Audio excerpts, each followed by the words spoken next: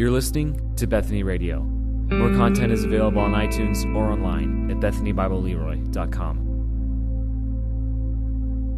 Couple announcements you hear me say every week. Again, if you're watching right now, feel free to, if you see people come on live or you're seeing all the who's here and that sort of thing, say good morning to them, welcome one another, the virtual handshake going on, it's fine. If you comment during the sermon, during our time, that's part of faith, that's okay to do. We don't normally hear all those comments during a sermon, but you can comment or share or whatever, but use it as a time to be together as a church.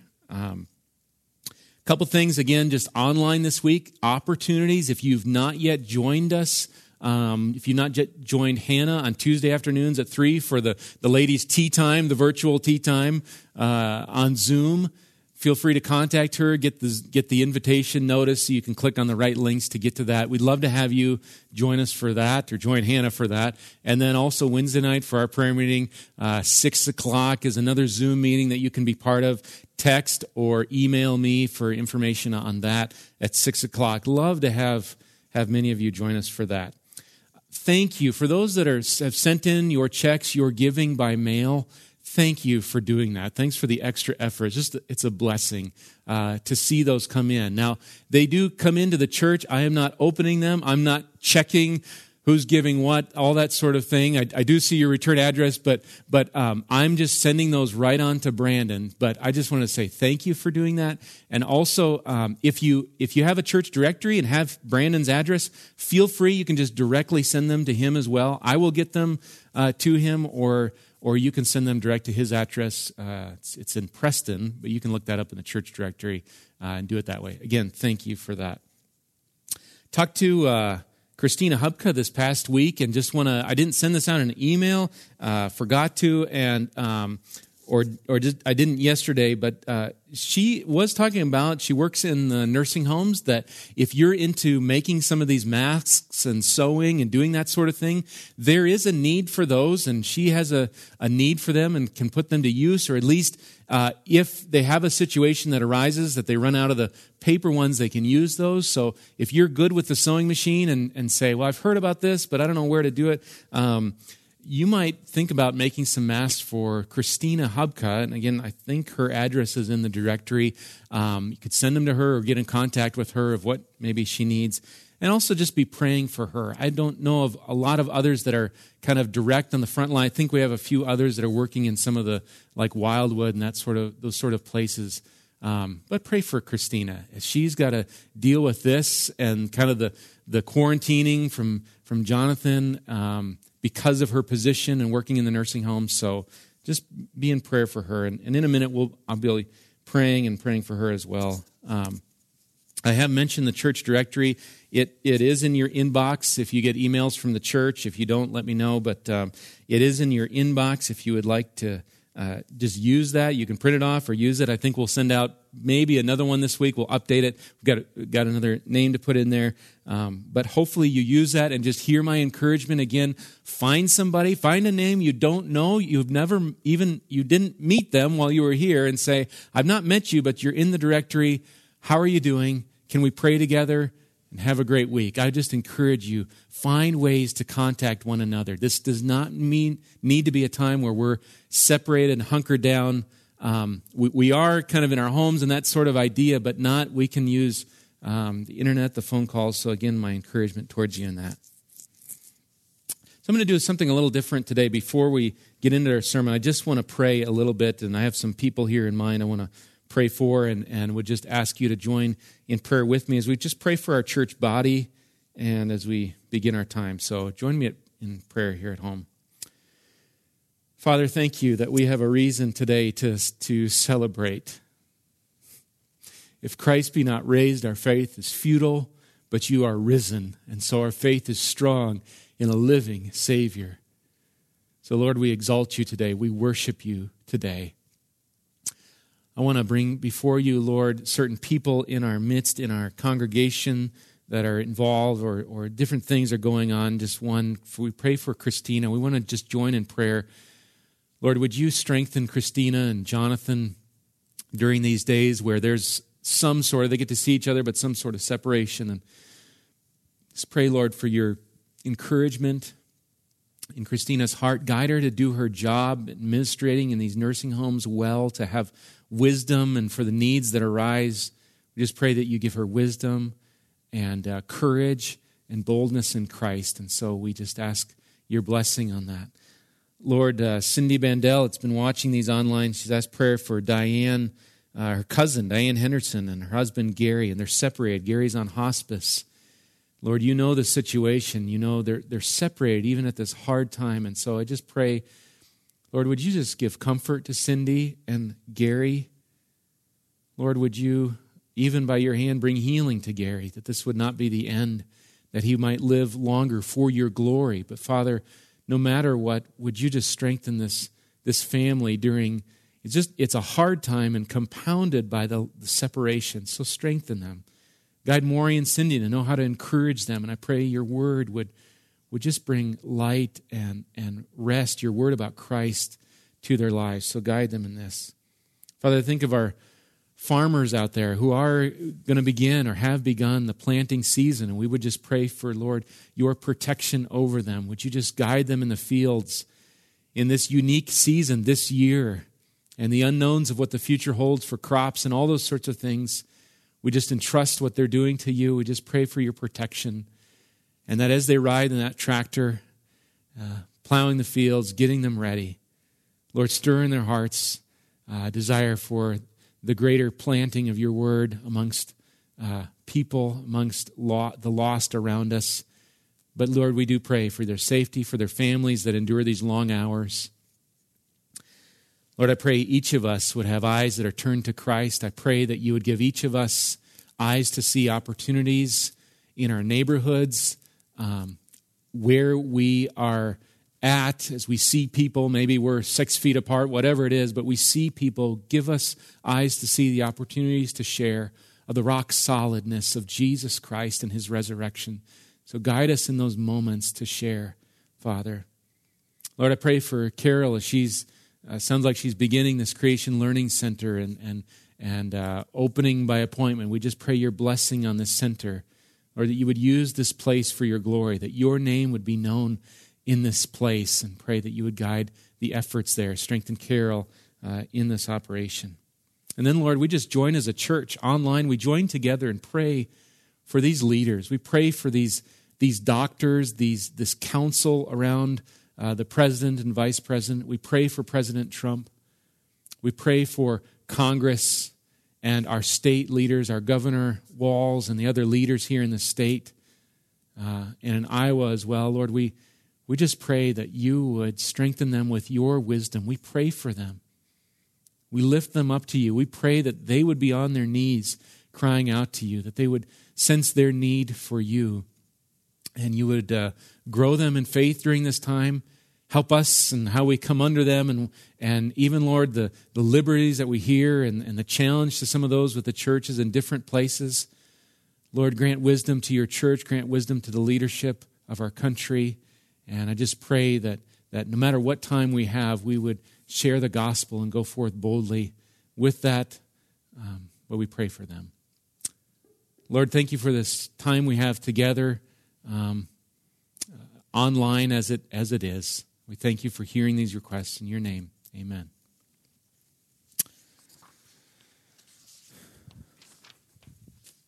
Take a drink of water as we start. Well, we are just going to continue. We've just been kind of trucking along in Philippians, and I think it's fitting that we just keep moving on. I think last week looking at the humility of Christ, and this week looking at the exaltation of Christ in Philippians 2. So find a Bible. You're going to have a little time, but find a Bible, Philippians chapter 2. We're going to be in verse 9 this morning together. As you're getting there, I forgot to mention I put just a simple YouTube list on our YouTube channel, Bethany Bible Church Leroy. If you look that up in YouTube, of some Easter songs, if you want to do some singing as a family later on, that's there for you. But can head to Philippians 2, verse 9 through 11. While you're getting there, I got some pictures to show. I got more than one this week. Maybe I had two last week, but got a couple here. So Scavels faithfully sending in pictures. I love it. This one's from Malachi. You probably can't see the detail on this one, but he's got the cross. I love the perspective there. And then Philippians 2:8, and being found in human form, he humbled himself to the point of death, even death on a cross. Thank you, Malachi, for drawing that one. I've got an anonymous one to remain anonymous that came in this week. Another one. So adults, those that are drawing as well, you're drawing besides your kids, you can send these in. It's okay. I won't say your name, but this one came in. And you've got kind of in picture form this, we talked about the pre-existence of Christ on his throne, humbly came to earth, the humble road to the cross, born as a baby, and then went to the cross. And Psalm 118, the Lord is my strength and my song, and he has become my salvation. You can see that there in the picture. How am I doing? I get it at the right place, George? It's close. Okay. All right. I love it. It's like old school PowerPoint here. So this one is from Micah. He's got two sides. One is, I think, the people of God going through the gate of the Lord, he said. And then on this side, he's got the Jesus nailed to the cross. It says above there, King of the Jews. You've got the soldier. Looks like somebody weeping here down below. Thank you, Micah, for drawing that. Really appreciate that. And then I got one more that fits for today. I think Malachi was thinking ahead here because he knew the end. He is risen. And you've got the tomb. And it's an empty tomb. And it will remain empty. He has defeated the grave. So thank you for sending those in. Kids, if you're drawing and your parents have some old paper around to draw, please draw it. You can email it in. You can send it in however and do that. Well, by this time, hopefully you're at Philippians 2, 9 through 11. And so let's listen directly from the Word of God. We'll pray again and then look at what is being said here. Listen to God's Word, beginning in verse 9. Therefore, God has highly exalted him and bestowed on him the name that is above every name, so that at the name of Jesus, every knee should bow in heaven and on earth and under the earth, and every tongue confess that Jesus Christ is Lord, to the glory of God the Father. Let me pray for us again.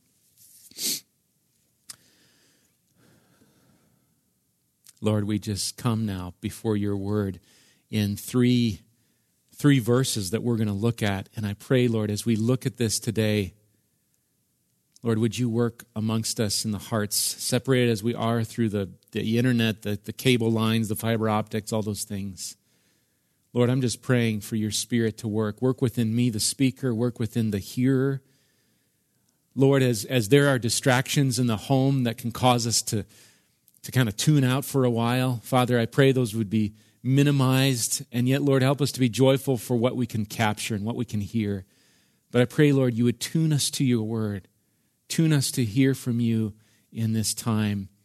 And may you just bless this time. We pray, Spirit, reveal to our hearts what you want to say to each one of us. Convict where we need conviction, where we need to believe and doubt no longer. Help us to believe.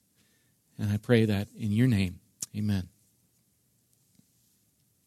I want to begin with a quote from Charles Spurgeon, something he says regarding this passage. He says this, "But the true Christian's heart leaps for joy even when cast down by diverse, or numerous, sorrows and temptations, at the remembrance that Christ is exalted. For in that he finds enough to cheer his own heart." You ever considered that when faced with trial and sorrow, that thinking on Christ's exaltation brings cheer to the heart? I'm just going to speak personally. I think in trial or sorrow, we love, and there's a good reason, we love the scriptures that speak of his peace in our lives, or his comfort, or that he's a refuge to us. And those are wonderful places to go. Or Psalm 23, if you're working Sunday school class and memorizing that still, these good scriptures of that. But Spurgeon here sees within our passage today a reason for cheer. There's a comfort that stems from the exaltation of Christ. what he's saying, what Spurgeon is saying, is that even though the true believer in Christ may be cast down, may be facing a trial or going through suffering, his or her heart is still joyful for one reason, and that is that Christ is exalted. And it's the exaltation of Christ that gives joy to the believer. I want to challenge us today, even as we continue to deal with what looks kind of this long-term coronavirus in our land, the economic woes of this that are going to trickle down, most likely. There's the uncertainty of what the news on today will share, that sort of thing. There's the fear of what might occur. There's the living together in tight spaces, maybe already this morning. It's not gone so well as you try to get everybody to we're going to get ready for church, and we're going to sit on the couch, we're going to watch, that sort of thing. There's this tension, or there's a dozen other trials, not even related to this, that are still happening in the midst of this time. So how can Spurgeon here see the exaltation of Christ as the grounds for cheer in the heart? Well, I'm not going to re-preach his sermon. If you want to find it, you can look online, Charles Spurgeon, sermon number 101. He preached it on November 2nd, 1856. It's a little old. I don't think they had Facebook back then for him, or any live services other than live. But I just present this to you, what he's kind of spoken, as a foundation as we look at this passage, and may your heart be led to joy as you see Christ exalted here in this passage. So with that kind of flowing in our mind, we're going to come back to this passage. Now, to get us to where we're at, I will just briefly review. Last week I spoke of the different states of Christ and somewhat a chronological aspect. You've got Christ, his pre-existence as God from eternity. Christ didn't become God when he was born as a babe in Bethlehem. He always has been God forever, stretching back eternity. But then you come to his humiliation. This Christ Jesus being in the form of God, he was equal with God, and yet humbling himself, being born in the likeness of man, the incarnation. And then you've got his active obedience throughout his life to the Father in all things. Pure, without guilt. He's the innocent lamb. There's no blemish of sin. All the temptation Satan puts his way, he faces it and triumphs victoriously through all those things. Whereas the first Adam fell at temptation, Christ does not fall. He actively obeys all the way, and really all the way to the point of death on a cross. Not only on that cross is the external humiliation, pain of that crown of thorns, the nails in the arms, the legs, the difficulty breathing, as we learn about from different medical people, the whipping, the scourging he had before this moment, but then also the spiritual side, the darkness that moved over the land, and how much greater the weight of the punishment of our sins that was poured out on him. The Father turning his face away, and Christ bearing the iniquity, the sins of us all, dying on the sinner's behalf, and then being buried in a tomb. That was Friday. And yet, as we look to our text today, the story does not end with his humiliation. Now, there's another state, as it were, and it has its beginning on that Sunday morning, and it's Christ's exaltation. If you look at your text, between the period of verse 8 and the therefore of verse 9, we have the resurrection of Christ. I know it doesn't say resurrection right in that space. You've got a little space there, but that was the beginning of his exaltation as Jesus and Lord. That first Sunday morning before the dawn of day, we read in the book of Matthew that the angel of the Lord announced to the women, those women who had come to see the tomb, he said to them, "Do not be afraid, for I know that you seek Jesus who was crucified. He is not here. He has risen, as he said." And then later, Jesus is going to meet them as they head out to tell the other disciples. And when they see who he is, they take hold of his feet. And the text in Matthew says they worshiped him. He's exalted. And you could say there's a certain exaltation even in his death, and we're not looking at that today. But this beginning, this resurrection, this exaltation of Christ. A few verses later, even in the book of Matthew, we read at the end of that same book, we see Jesus telling his disciples those famous words of that Great Commission, all authority in heaven and on earth has been given to me. Those are exalting words. And then he commissions his disciples, go therefore, make disciples. Later on, he ascends to the heavens, where he sits at the right hand of God, to return again one day in the same way he departed and blow that final blow to Satan. And he will sit on his throne of judgment, and he will usher in the new heaven and the new earth.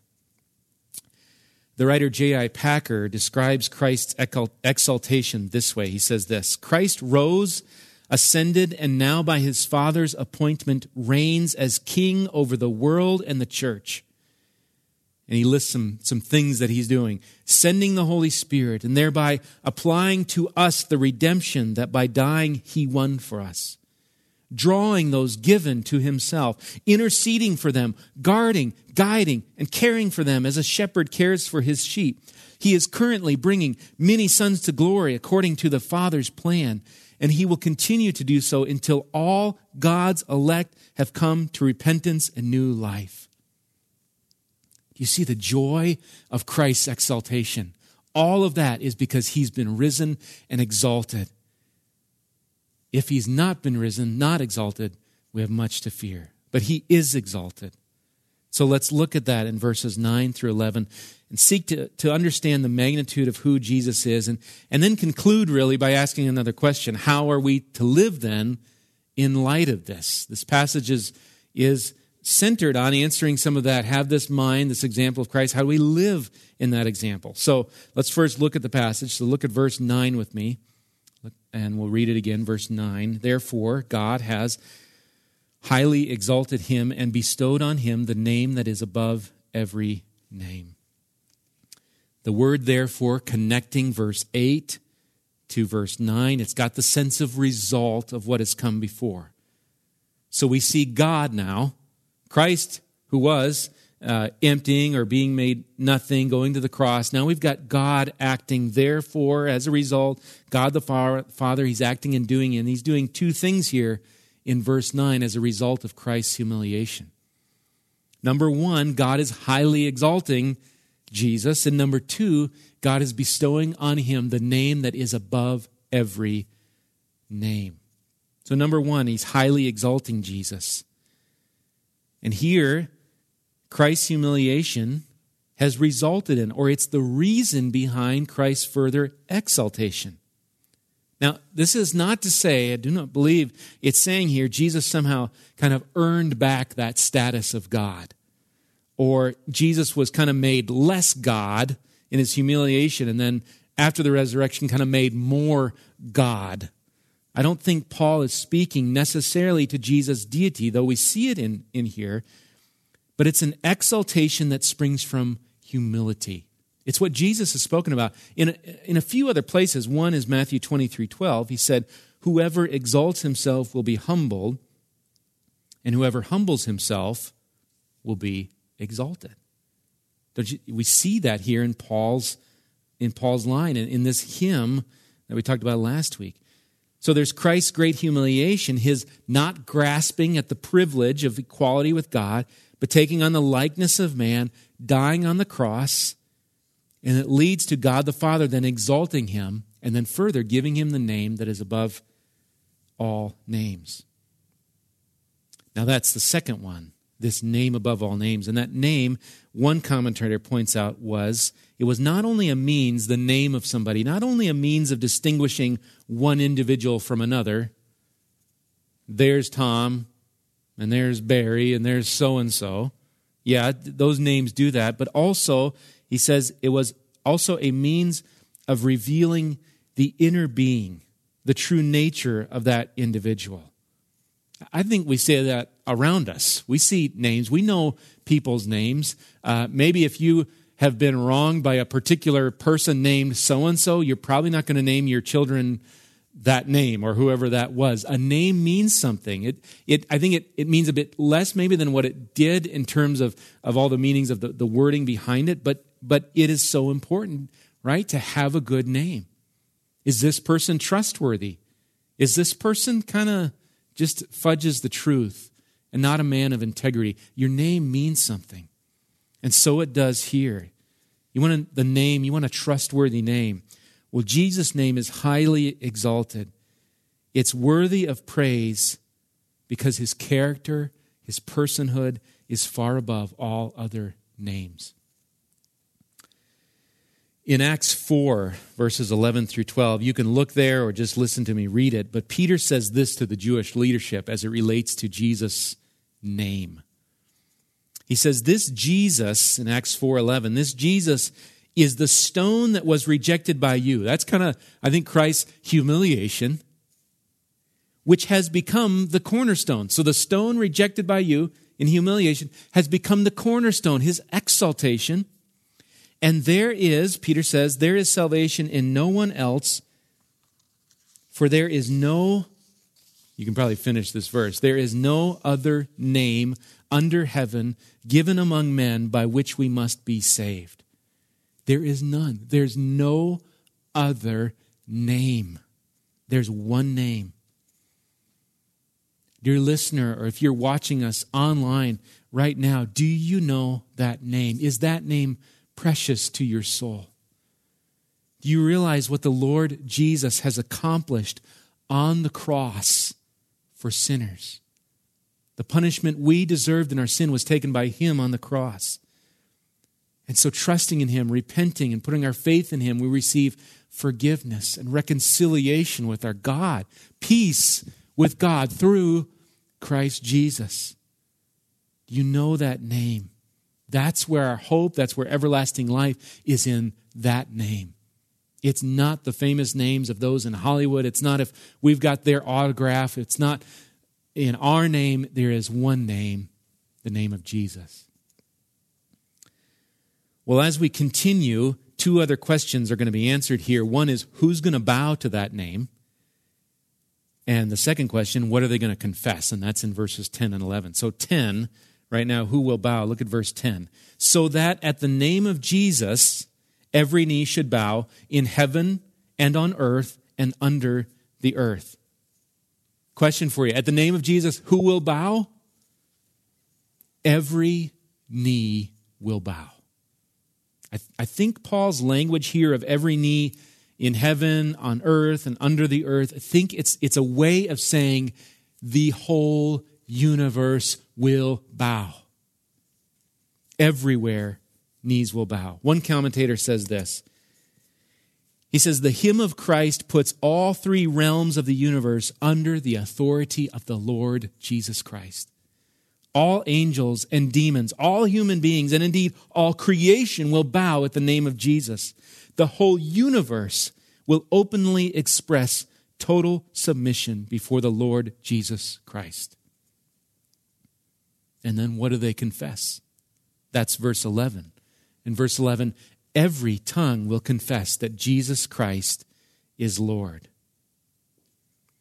The word to confess here, in verse 11, every tongue confess. It's got that idea of to say the same thing. It's kind of this same speech almost, maybe if you will. That all will acknowledge with bowed knee and tongue and say Jesus is Lord and say the same thing.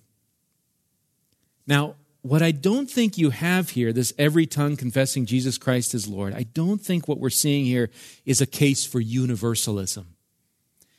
When I say that, what I mean is that somehow in the end or at a certain point, all men are going to confess Jesus as Lord and thereby be saved.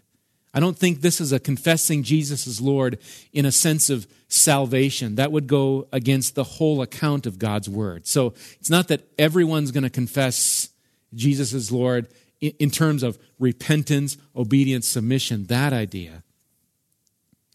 But I do think all, whether believer or not, will acknowledge Jesus as Lord. They may not be today. In fact, they may blaspheme his name When they hit their thumb with the hammer, they may curse the very name above all names. They may look at life's situation and curse this name, or curse when something else goes wrong, but not one day. One day, all will bow and confess in right sense of worship. But if you wait till that one day, that day of judgment, it's going to be too late. The time of judgment is not the time to call on Jesus as Lord. The time is today, this hour. You have no idea what the next minutes or hour will bring. And you don't want to be faced before the Lord of judgment, having put it off. I thought, I'll get to that sometime. I'll get serious with the Lord at some moment. Today, acknowledge Him as Lord. Consider His Lordship today, this day, this Easter, this Resurrection Sunday, and then humbly submit to Him as Lord and Savior. Let me just add one more thing here that I ran across in my study as it relates to Jesus as Lord. You see that there, every tongue confess that Jesus Christ is Lord. All through this section, you've got reference to the name. You see it kind of repeated there? You've got the name above all names. You've got the name which every knee will bow to, and kind of, in essence, not stated but understood. It's the name every tongue will confess. And if we read too quick, we miss it. But in fact, I think Paul is not so much pointing to the name of Jesus, precious as it is, that name of Jesus. I'm not saying that. But the name of Jesus here as the Lord. Okay? Every tongue confess that Jesus Christ is Lord. And it's this commentator, his name is Walter Hansen. You'll probably hear me use him again. I'm using some of his commentaries. We go through Philippians. He pointed this out, and here's what he says. The hymn dramatically postpones the announcement of the divine name given to Jesus until the last line, which is where we're at in verse 11, when every tongue confesses that Jesus Christ is Lord. Jesus is not some mere man exalted to a higher place, but He bears the name of Lord, God. It's the Old Testament way of saying Yahweh. Again, Hansen says this, the name Lord identified Jesus with the one and only God of Jewish monotheism. That means the one God idea, the creator and sovereign of all. Jesus as Lord is worthy of all worship in heaven and earth and under the earth. He's the one who has all authority that we saw or thought about at the end of Matthew. But for our remaining time today, as we kind of close this out, I just want to bring up what's potentially the great challenge of this particular section of Philippians, to bring us back to the context, if you will. And it kind of goes like this. If you said to me, maybe you're saying at home, I don't know if you will, Pastor Mike, last week you said that Paul is writing this section, especially verse 5 here, to call the Philippians to follow the example of Jesus. So Paul in verse 5 is saying, have this mind among yourselves, which was in Christ Jesus, or which is yours in Christ Jesus. So as Christ, the great example, He's much more than that, but as an example, so you have this mind, humble, that idea. But today we see Jesus highly exalted. So how are we to live in light of this? Does this mean that by our humiliation, we're going to become little gods too? Is that what Paul's getting at? We know that's not true, but maybe we want to think on that a little bit. For us, I think the part of humility makes sense. We can, not perfectly, we need God's help, but we can model that. We can go, okay, Jesus was humble, so therefore I ought to be humble. But this section's not as easy. How do we model Christ's exaltation? Let me try to answer that, and I'm just going to trust the Spirit works through words here and thoughts through this, but try to answer that. How do we model this exaltation? What does that look like? Now, there's one place, 1 Peter, and there's other places, but one in James, I can't remember the verses right now, but 1 Peter 5:6 commands humility to believers, commands it in this way, and you'll be familiar with this word. Humble yourselves, therefore, under the mighty hand of God, so that at the proper time he may exalt you. That's to us. So humble yourself, so at the proper time he's going to exalt you. Does that mean then, based on Paul's words here, that, okay, someday every knee is going to bow to us, or they're going to confess us as Lord? The simple answer, no. No, we know to God alone is the glory. But perhaps a deeper, maybe as we think through an answer, would point us back to Paul's heart for Christ. Think about it this way. From what you know of Philippians, if I asked you now, having studied it up to this point, through Philippians, and I asked you, what is Paul's greatest desire? What does he want? What does Paul live for? What would you say? You can say it out loud at home. What would you say? Chapter 1, verse 21 that we've looked at before, I think gives us the answer. He says, "For to me to live is Christ, and to die is gain." Paul lives for, his greatest desire is for Christ. Therefore, it's impossible to believe that what Paul simply has in mind here in our passage is a humility that's just going to lead to our own exaltation. Just act like Jesus. If you're humble, you too can be exalted. It's kind of this self-help program, like just be like Jesus in that way. I don't think that's where he would have us go.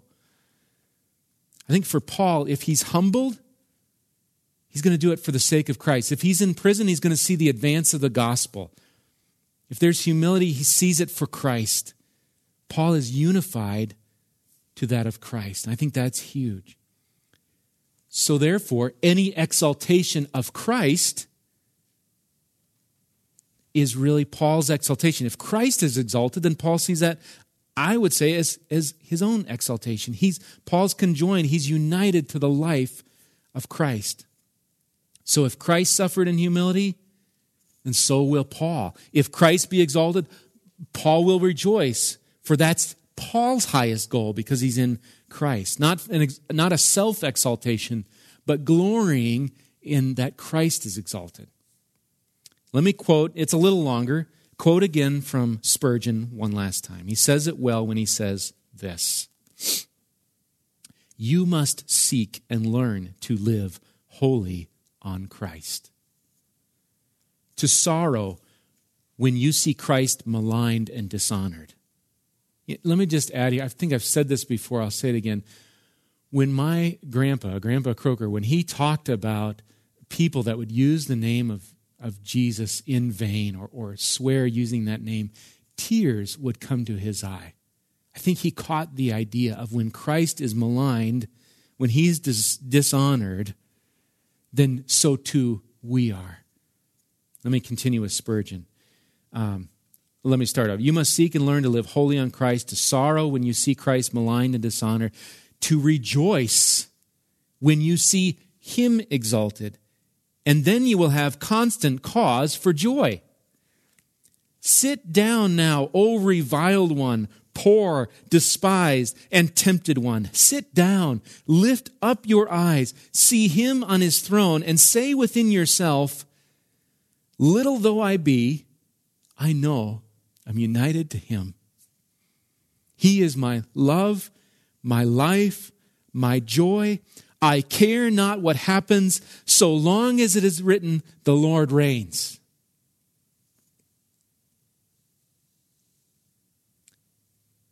So how does Christ's exaltation inform our living for him and bring cheer to our soul? It ought to humble us to even stand before him, to recognize who he is. He is highly exalted. His name is above every name. He is worthy of all worship and praise. Secondly, it gives us hope. His exaltation gives us hope because what? He reigns. Jesus reigns completely over COVID-19, over your life, over this universe. He's exalted and he reigns.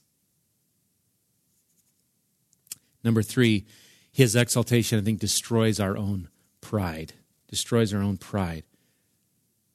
When we bow and confess, we say, Jesus, you're the name above all names. And we exalt you, it destroys our own pride. It says, my name's not that important. I can be humble. It's not about my name. It's not about my being exalted. I can humble myself that Christ in my life be exalted, to live for his glory. And even as Paul ends this section, to the glory of God the Father. Again, all glory to God be. So I close with this question, can you join with Spurgeon to say, I care not what happens, so long as it is written, the Lord reigns. Let's pray together. Lord, again, we have much to celebrate that you reign and you are exalted. And yet, if we're honest as well, we would confess that it has been and is so easy for our flesh to want to exalt self. Me first, my glory, my name. Do people know what I've done? Do they respect me?